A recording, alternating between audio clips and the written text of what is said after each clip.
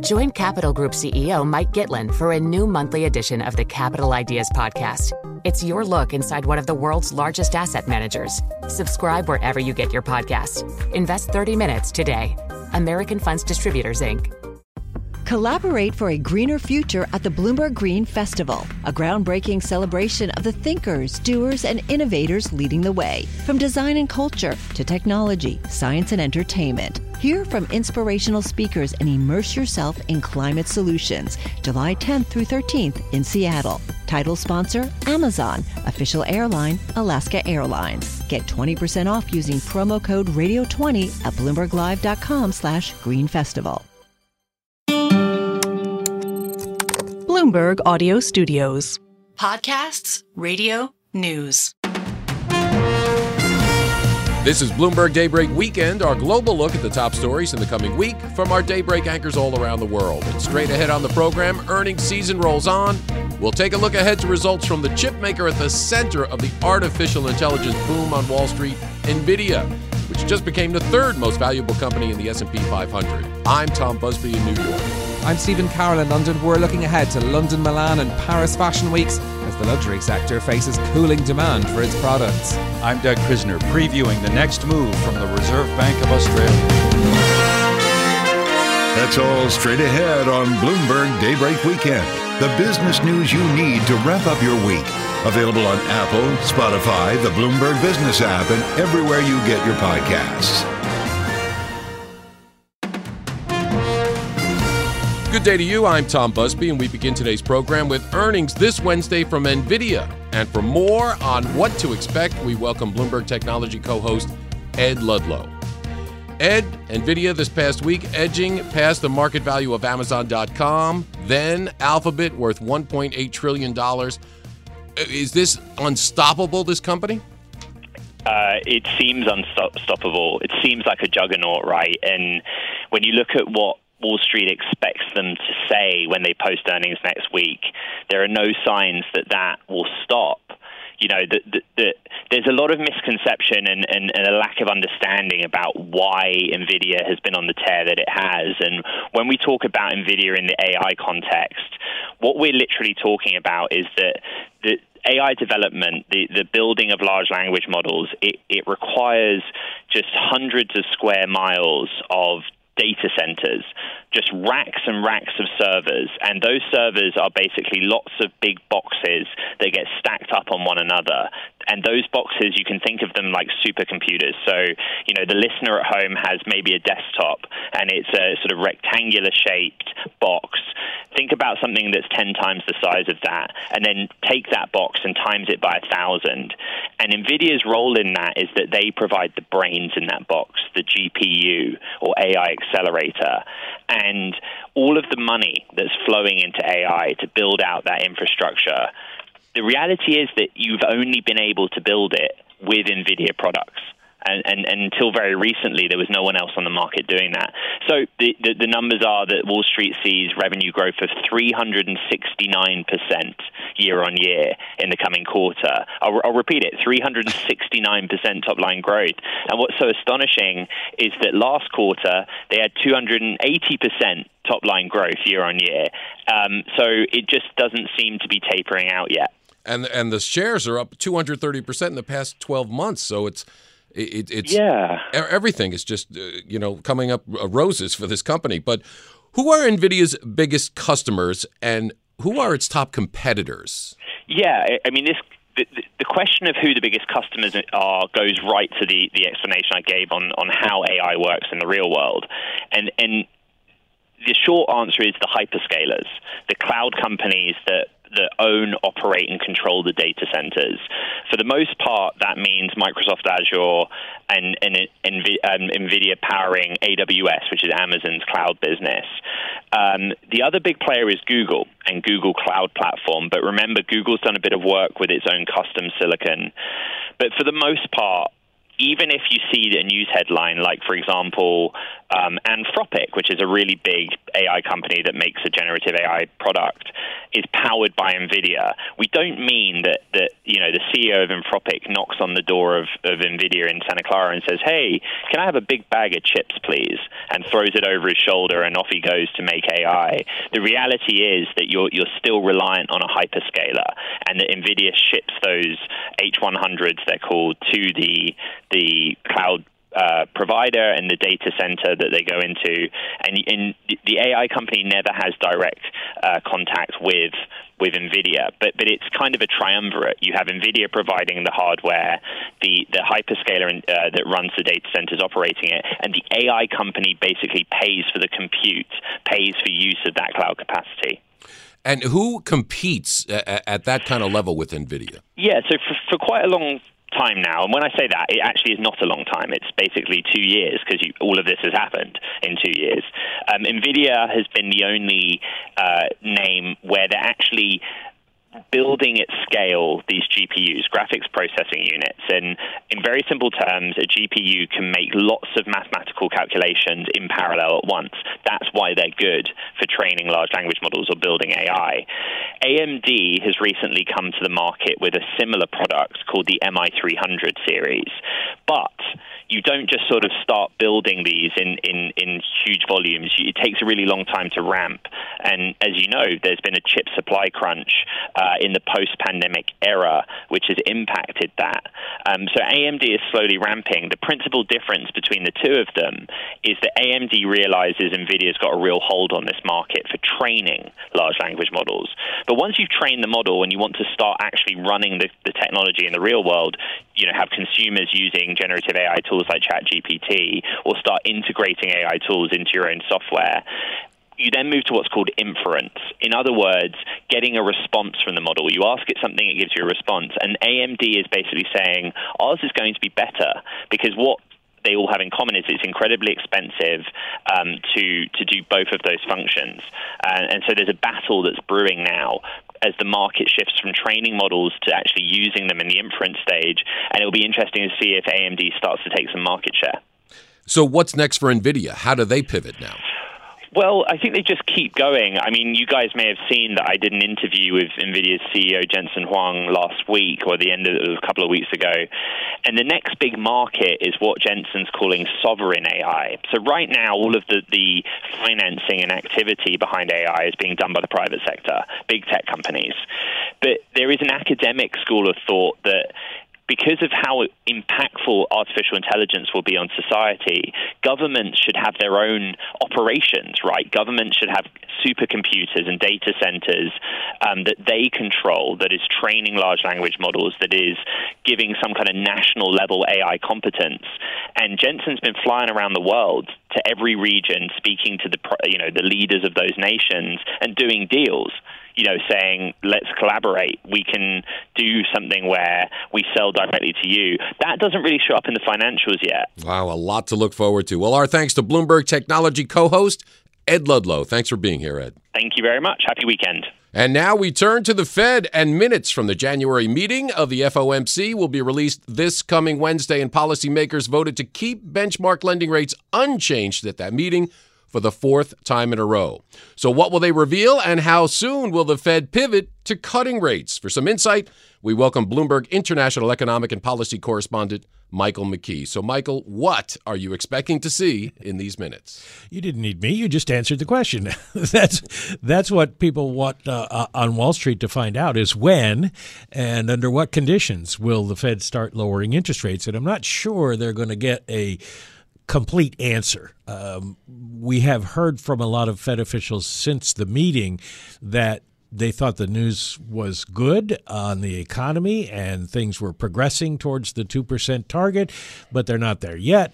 And so they want to see more good news, which just basically means they need more months of data. How many months? Well, they're not sure of that either. They have to wait and see how the data comes in and whether it is in any way confusing.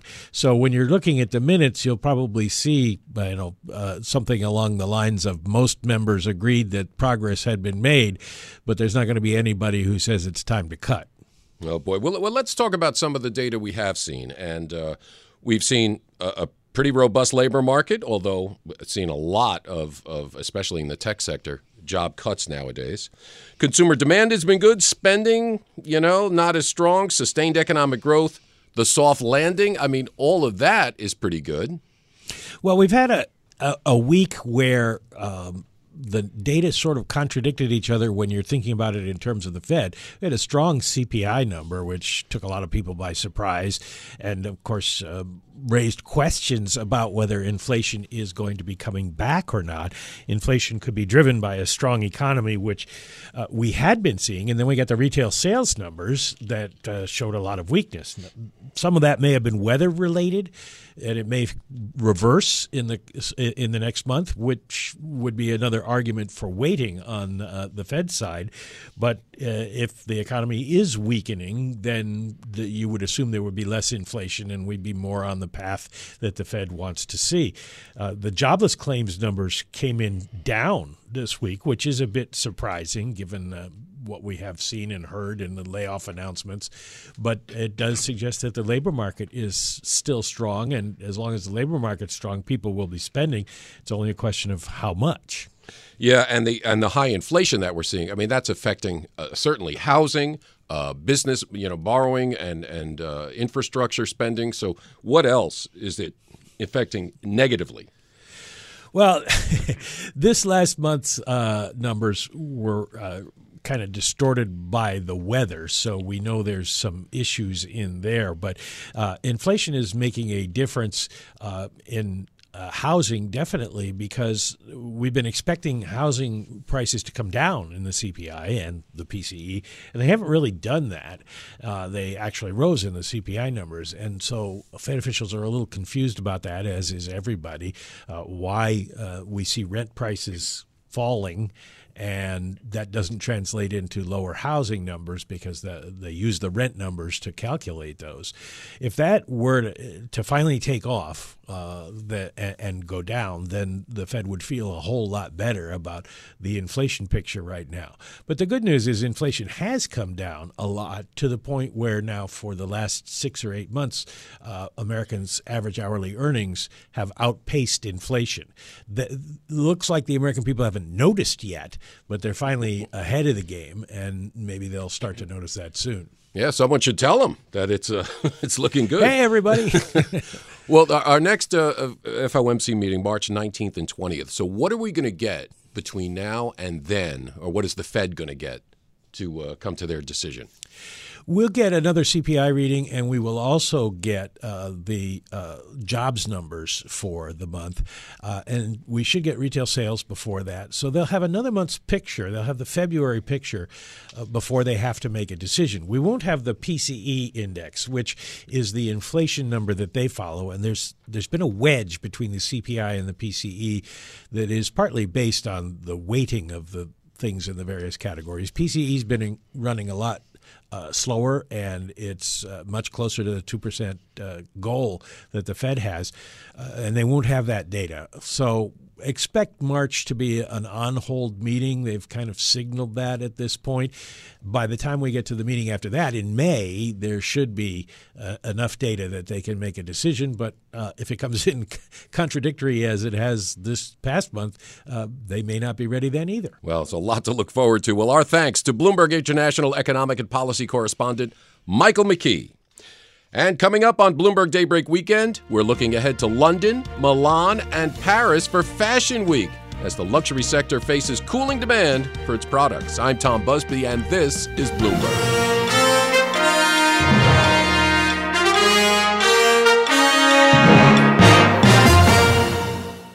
Join Capital Group CEO Mike Gitlin for a new monthly edition of the Capital Ideas Podcast.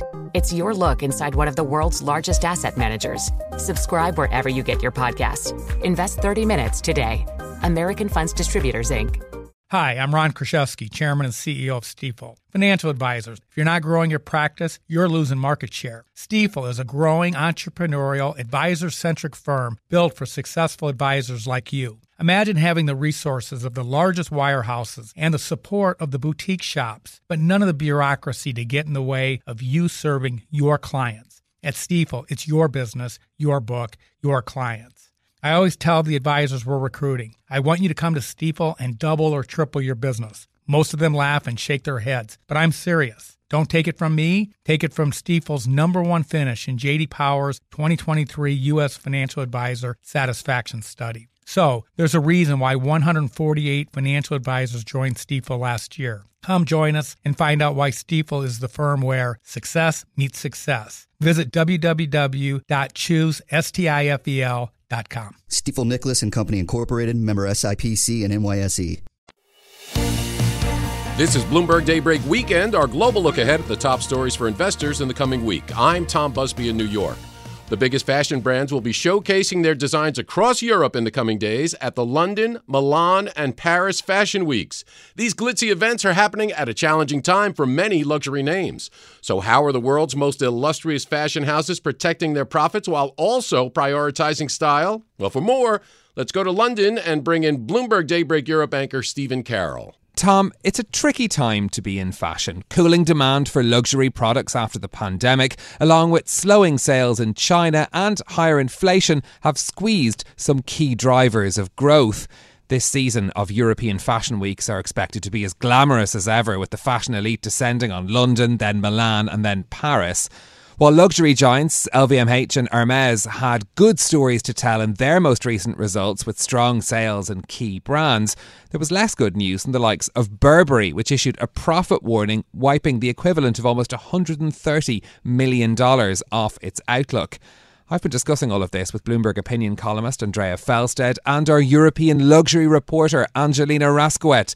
I started by asking Angelina how important Fashion Week events are to these big brands. These events are very important because obviously you're unveiling and you're going to be showing your consumers what will be the trend. And obviously in the age of social media, you have influencers, celebrities who's got millions of followers. So actually the impact of these fashion shows are huge. And, but it's just not just fashion shows. Obviously, I mean, if you think just about Miley Cyrus, like recently she was at the Grammys and she was wearing a Gucci, at some point she was wearing a Gucci gown with a bag. And that's very important for the brand. You think about Gucci, I'm going to be going to the show in Milan next week. It's a brand that it's in turnaround and it needs all the attention and the visibility it can get. They have a recently new designer. I mean, this is going to be his third show. So indeed, it's going to be, very important. But remember, there's always a lag also between the unveiling of a collection. So his first collection, Sabato de Sarno, at Gucci was in September, and it's now only hitting the stores right now. So there's always a lag, of course. So the financial impact cannot be assessed, obviously, right away. Right away, what you can assess is, the buzz, if a video goes viral. That's pretty much what you can assess. And Andrea, that brings us very neatly to something you've been writing about recently when it comes to Gucci as well. Just the headline from your piece, Gucci can be revived, but it won't go viral. Tell us more about how you're thinking about the series of fashion weeks. Yes, obviously Gucci, as Angelina mentioned, it's moving from its bold maximalism that it had before to this new, much sleeker aesthetic in line with quiet luxury. This trend that emerged around a year ago at the shows early last year, which sort of set the direction of fashion. Now, the worry is that we're having a bit of quiet luxury fatigue. So this could be potentially awkward for Gucci. I'm not sure that the new Gucci is really is distinctive enough to stand out in the way that the past designer Alessandro Michele did. It's also going to take a while, as Angelina said, to come through. So, yes, this will be really one to watch. Miley Cyrus, not enough to revive an entire brand. Andrea, I wanted to ask you, though, about Burberry as well, because they made a splash in the last season of Fashion Weeks in September with their takeover of Bond Street Station, for example. But the company still saw a profit warning in its recent earnings report. Is this going to be a difficult showcase for Burberry? Do they need to turn around the vibes? I think it's going to be just as sort of confident and exciting as September was, because what Burberry needs to do is, as Angelina mentioned, it's all about creating a buzz, creating a halo effect, and Burberry really needs to do that. So it's got some quite nice products coming through. It's got a lot of nice bags. Daniel Lee is really pumping out the products. There's a new trench bag, which is canvas, very much in line with the nylon bag trend we've seen. There's been a lot of narrative that Burberry has been putting the prices up, and that's putting people off. That's missing the point. What you need is brand desirability. It's starting to happen. Burberry's starting to move. There's a list index of the most in-demand brands that people are searching for and buying. Started to move up gradually. I'm seeing some young people with the Burberry check bags, Burberry check scarves, often vintage. So that's really good signs. What it needs to do is it really needs to pump up that desirability. It needs to get those bags out to influencers so that we can follow and see them in, Instagram posts, TikTok videos, Pinterest boards. And I think when that happens, that it could be good for Burberry, because I feel that a lot of the turnaround stories, a lot of the brands are they've been around for a while. I mean, Gucci was exploding around 8 years ago. The Miu Miu turnaround and the Prada turnaround are pretty well established now.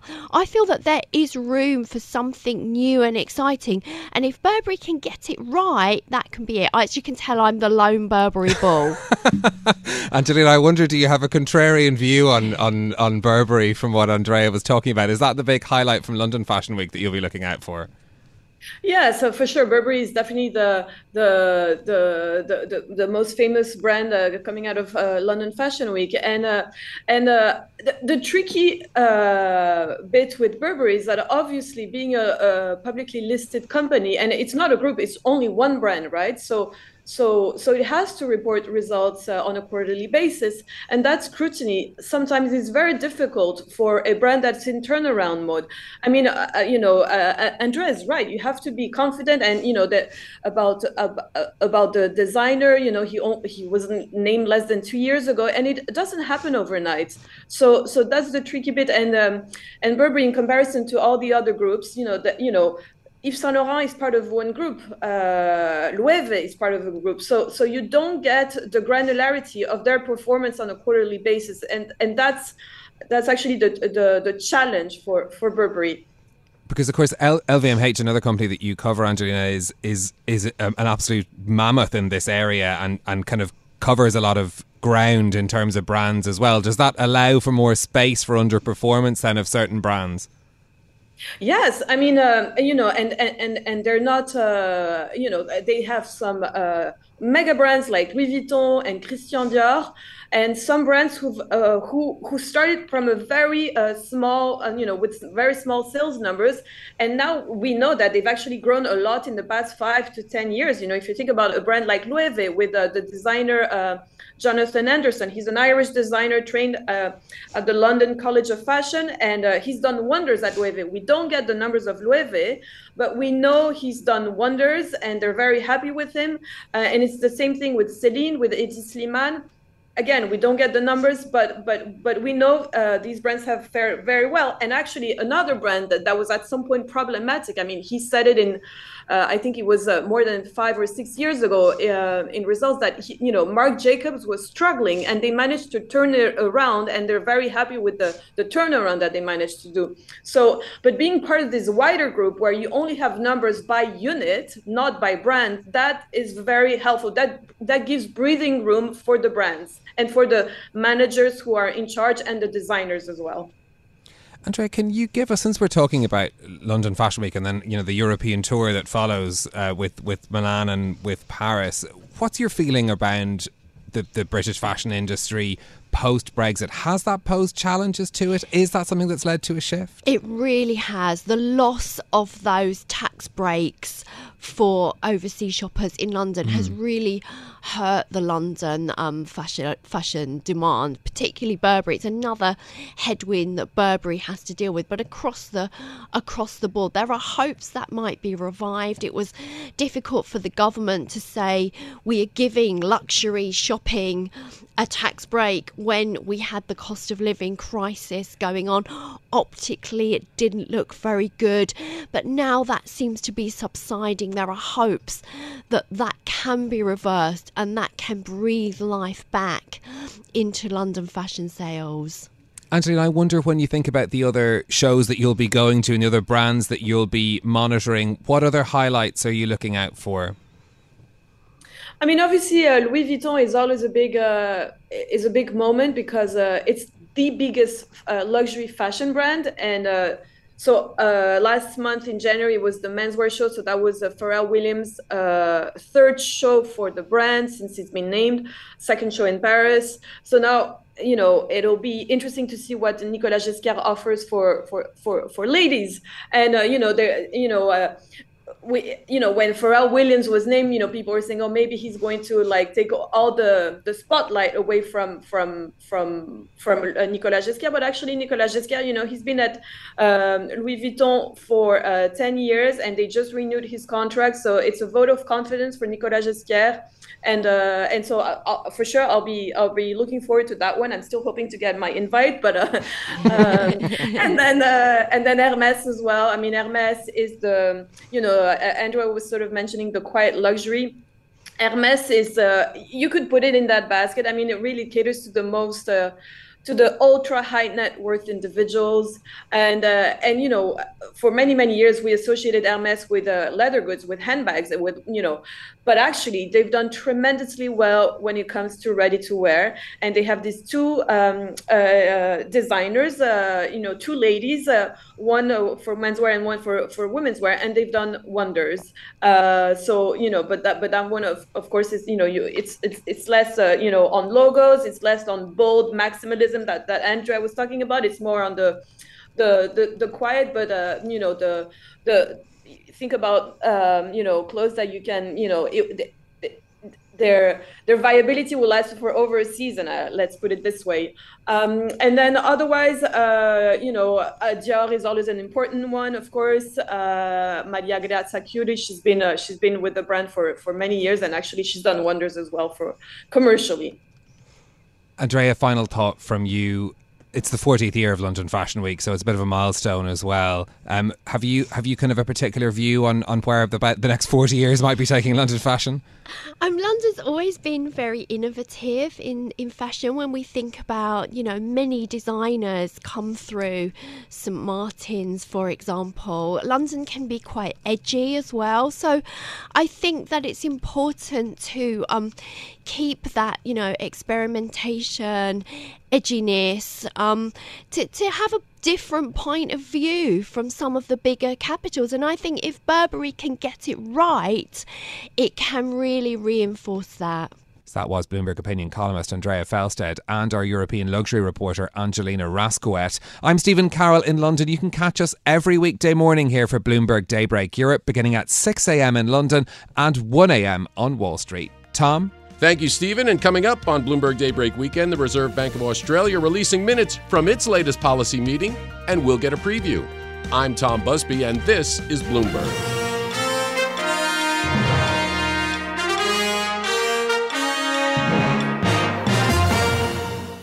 The Capital Ideas Podcast now has a new monthly edition hosted by Capital Group CEO Mike Gitlin. Investment professionals reveal their best mentors, how they find their next great idea, and a few funny stories. Subscribe wherever you get your podcasts. American Funds Distributors, Inc. Hi, I'm Ron Kraszewski, Chairman and CEO of Stifel. Financial advisors, if you're not growing your practice, you're losing market share. Stifel is a growing entrepreneurial, advisor-centric firm built for successful advisors like you. Imagine having the resources of the largest wirehouses and the support of the boutique shops, but none of the bureaucracy to get in the way of you serving your clients. At Stifel, it's your business, your book, your clients.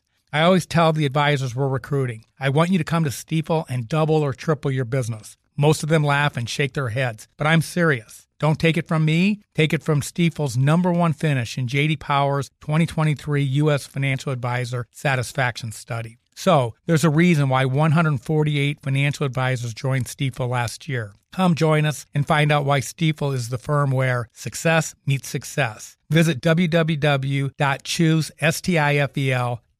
Stifel Nicholas and Company Incorporated, member SIPC and NYSE. I'm Tom Busby in New York with your global look ahead at the top stories for investors in the coming week. In the week ahead, the Reserve Bank of Australia releases minutes from its latest policy meeting. That's when the RBA left its benchmark rate on hold after lifting it 13 times since 2022. Bloomberg's Doug Krisner and Paul Allen from the Daybreak Asia team on what it all means. Tom, we know how rampant inflation was in many developed economies during the pandemic, and central bankers responded with aggressive rate hikes. In the last year, the stories seem to shift to immaculate disinflation. But that's no longer a given. As the recent U.S. CPI data show, price declines have stalled, and it's forced an adjustment to expectations for the number of rate cuts from the Fed and how aggressive the Fed may be. Other central banks are facing a similar dynamic, and this week we might get insight into how the RBA views the inflation story. Minutes from the last meeting of the Reserve Bank of Australia scheduled for release on Tuesday. For a look ahead, we're joined by Swati Pandey, Bloomberg Australia economy government reporter. And Swati, we've got a big piece of the puzzle with the January unemployment numbers ticking up to 4.1%. I believe that's the highest in 2 years. 100,000 full-time jobs lost, a little bit more. Is that it? Can we say that tightening's now off the table for the RBA? It was a surprising piece of data and a very important one as well, because the RBA has been looking at the jobless rate, and that was also one of the reasons why they have been hawkish. But the ABS has tried to play down that report by saying there is a lot of seasonality in December and January. January being a very popular month for people to go on holidays.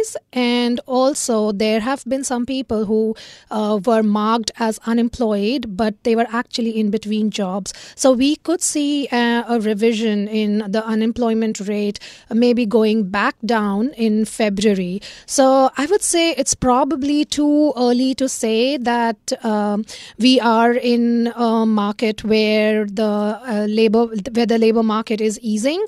There are tentative signs, but overall, the RBA's assessment is that the labor market is still tight and demand is still exceeding supply. That said, the labor market data did get the market's attention. We spoke earlier in the week with Charlie Jamison. He is the CIO of Jamison Coote Bonds. Here's what he had to say. We need to be generating more employment in order to keep those numbers sustainable. There has been a lot of loss of momentum in the economy, as we said, and that's certainly different to what you guys are seeing in the United States at the moment, where the economy seems to have accelerated a little bit in the first part of the year, looking at employment and inflation data. So it's brought forward now the notion of rate cuts from the RBA. Swati, is it too soon to talk about rate cuts? It's actually not too soon, but if you ask Reserve Bank Governor Michelle Bullock, she would say it is too soon because they are still not ruling out interest rate hikes. That was her commentary last week. So they are not ruling anything out for that matter, but she's still sounding hawkish. She's still talking hard on inflation.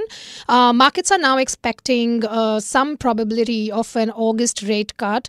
There are some economists who are expecting a June rate cut. A Bloomberg economist is also expecting a rate cut around May, June. So yes, it's still 3 months down the track, I would say. What's the inflation story telling us right now? So inflation is still well above the RBA's target. It still has a 4 handle to it.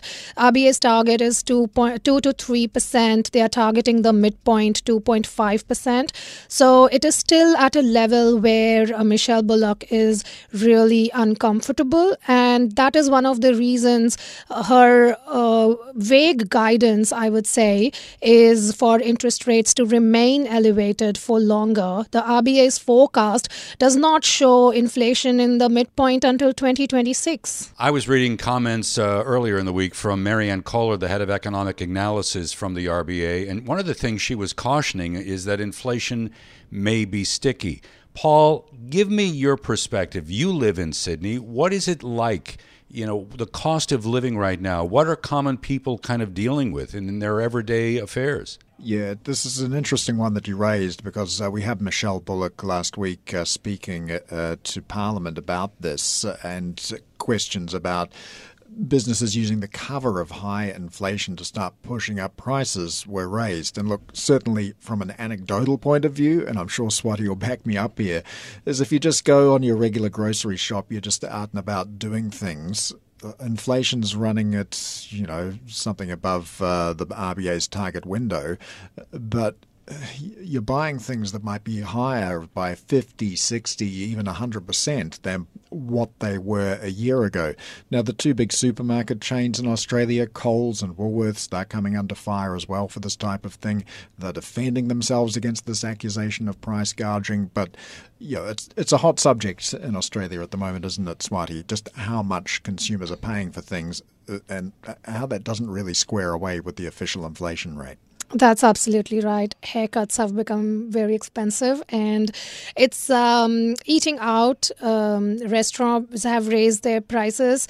I still would say that when you're out and about in Sydney, if you go to a pub on Friday, it's still buzzing, it's still teeming with people. So we are not really seeing that impact on everyday kind of lifestyle yet. We've not had a big impact on people really cutting down drastically on their budget at an aggregate level. I'm sure there are people at either ends of the spectrum who are very deeply affected. But if you are going out and about, it just feels like a normal day. During Boxing Day, in fact, around Christmas, shopping malls were chock-a-block. There were huge queues of cars waiting to park. And that was the time we were talking about a hard landing, soft landing. So it just did not feel like a recession is coming, for that matter. It's interesting because I think we have, just in listening to the conversation here, I think we have to discriminate between services inflation and goods inflation. And I recently saw that the IMF was recommending that the RBA needed to raise rates to tame inflation. Is the IMF looking more at the services side than the goods side? I would say the IMF is looking at the services side because that is something that Michelle Bullock and earlier Marion Kohler mentioned as well, that part of inflation is quite sticky, and their concern is that it will remain elevated for some time. And another concern that they have is inflation expectations. So if you allow inflation to remain higher or above the target band for a long time, it will unanchor or demoor inflation expectations as well, which right now is at 2.5 midpoint. Well, we mentioned that Michelle Bullock, the RBA governor, was speaking with senators last week in Australia. She took questions on this. What was she saying about it? She actually said that the IMF is not particularly talking about Australia. She said this is something they are talking about in general for developed economies because inflation continues to remain a concern, but also as far as goods inflation is concerned, it's still too early to say that we have won that battle because we have conflicts going on in parts of the world. There are supply chain disruptions that have again happened with the attacks in Red Sea. So even as far as goods inflation is concerned, Michelle Bullock is not willing to say that we have won the battle there. So my understanding is that the RBA during its tightening cycle raised rates 13 times for a total of 420 basis points. The policy rate now is at 435. Paul, help me understand how that connects to the mortgage market in Australia. The big four banks here often cop a lot of criticism for being incredibly quick to pass on increases to the cash rate to people who are borrowing money off them. And in a country like Australia where house buying, auctions, practically a national sport. The tax regime is also set up very generously for people who want to buy investment properties. These sorts of interest rate moves really get people talking. there is a fair bit of competition, but if you're taking out a mortgage in Australia, yes, you do pay a lot more than you were a couple of years ago during the depths of the pandemic when interest rates were very, very low. And we saw property prices just absolutely taking off. Now, a lot of people took out loans when rates were at those low levels. Those rates have since increased, but we haven't seen a huge amount of mortgage stress. There's been very few forced sales, and certainly none of what was predicted at the time seems to have come to pass. Is that your observation, Swati? Yes, absolutely. I would also like to add there that Australians are among the most indebted households in the world. So we have a debt to income ratio of roughly 185%. And that is one of the reasons it was expected that households would be very, very deeply hit by these interest rate hikes. But we had earnings from Commonwealth Bank of Australia earlier this week, and they had like $5 billion in profits. So clearly, we are not seeing that impact in defaults and non-performing assets for banks, at least. So, Swati, I'm wondering whether or not when we get these minutes from the last RBA meeting on Tuesday, whether we're going to be able to learn anything here, whether it's going to be kind of a level of understanding that the market will have, or do we need to say that because of this very, very disappointing employment report that it's essentially all bets are off now? We're starting almost from a clean slate. So, Doug, we will have a monthly inflation report next week. That is going to be critical for markets. And if that is showing a softer number, I think rate bets will be brought forward more convincingly than now. As far as the minutes are concerned, the Reserve Bank governor held her first press conference after the rate decision last week.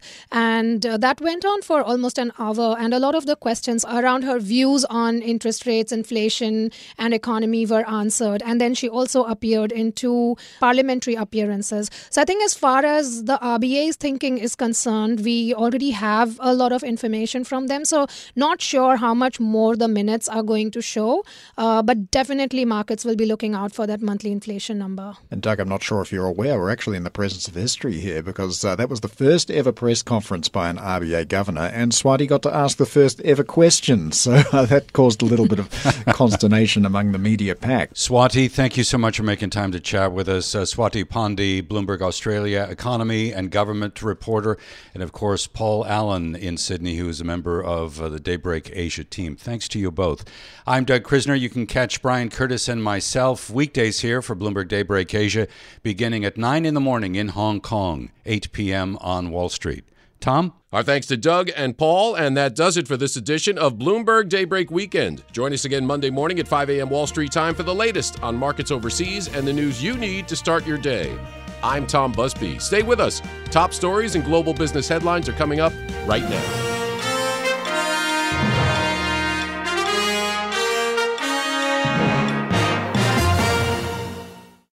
Collaborate for a greener future at the Bloomberg Green Festival, a groundbreaking celebration of the thinkers, doers, and innovators leading the way. From design and culture to technology, science, and entertainment. Hear from inspirational speakers and immerse yourself in climate solutions. July 10th through 13th in Seattle. Title sponsor, Amazon. Official airline, Alaska Airlines. Get 20% off using promo code radio20 at BloombergLive.com/Green Festival.